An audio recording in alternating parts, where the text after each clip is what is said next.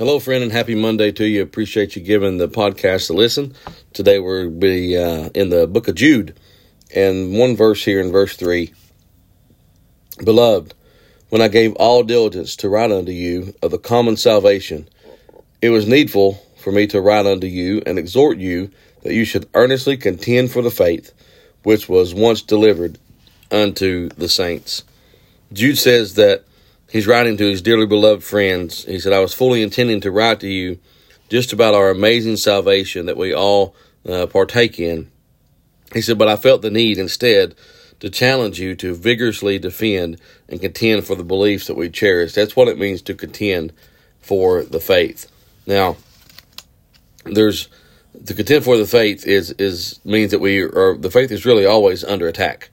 And we are enjoined by Jude to not just sit back while this happens, but contend and defend. Now the big question is how. But first, let's deal with what. What kind of culture are we facing? What is the fight that we're fighting? Here are two very important words about the culture we live in, and it's relativism and pluralism. Relativism is in morals, and pluralism is in beliefs. But what does it mean? Relativism means that everyone's truth is equal. Personal preference trumps everything else. We hear phrases like, well, I believe, or my truth, or what I think. Man, those opinions are exalted over the truth of God. And then there's pluralism. Pluralism means all religions are equal, so no one religion stands above the other. There's no thought of examining religion's validity. They're all equal. It's just people think whatever works for you. But that's the enemy of Jesus' words when he says that I am the way, the truth, and the life. Rules and standards of God's word are to be defended. They're to be absolutely backed up. But how do we do that? It's so important that we understand what we believe and why we believe it. That's why we've made equipping the saints one of our pillars of our foundation of our church. Is to be able for folks to be able to be an apologist, which means to defend the faith, not to apologize for the faith, but to back it up and defend it by what you know and what you can use biblically to support your stance. We need to always be willing to give an answer for what we believe. There's so many times that people want to argue with us and say that, well, I think this about baptism or I think this about Jesus. But listen, it doesn't matter what anyone thinks. It matters what the Word says. And there's tons and tons of counterfeit religions. But notice, anytime there's a counterfeit, it's always of something expensive.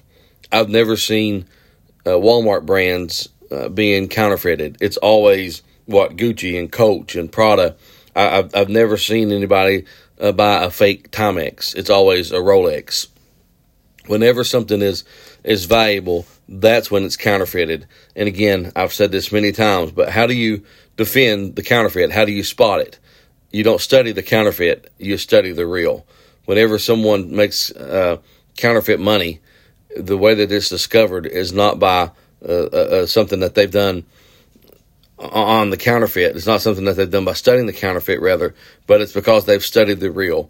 And when they sense the real doesn't feel right, doesn't look right, doesn't smell right, then they know it's absolutely fake. That's why we need to be able to contend for the faith. We need to be able to vigorously, he said, earnestly contend, vigorously contend, fight for the faith. And that's the only way we can do that is to truly know God and to know His Word. And the one thing that's always under attack, is God's amazing grace. But let me tell you, it's that amazing grace that saved a wretch like me. And that's why I'll proclaim, as long as I've got air in my lungs, that it's Jesus plus nothing equals salvation. That's not my opinion. That's the Word of God. Friend, I hope this blesses you today. I hope it challenges you today to be able to defend the faith, to be able to stand and contend for what we believe in, to know what we believe and why we believe it. God bless you.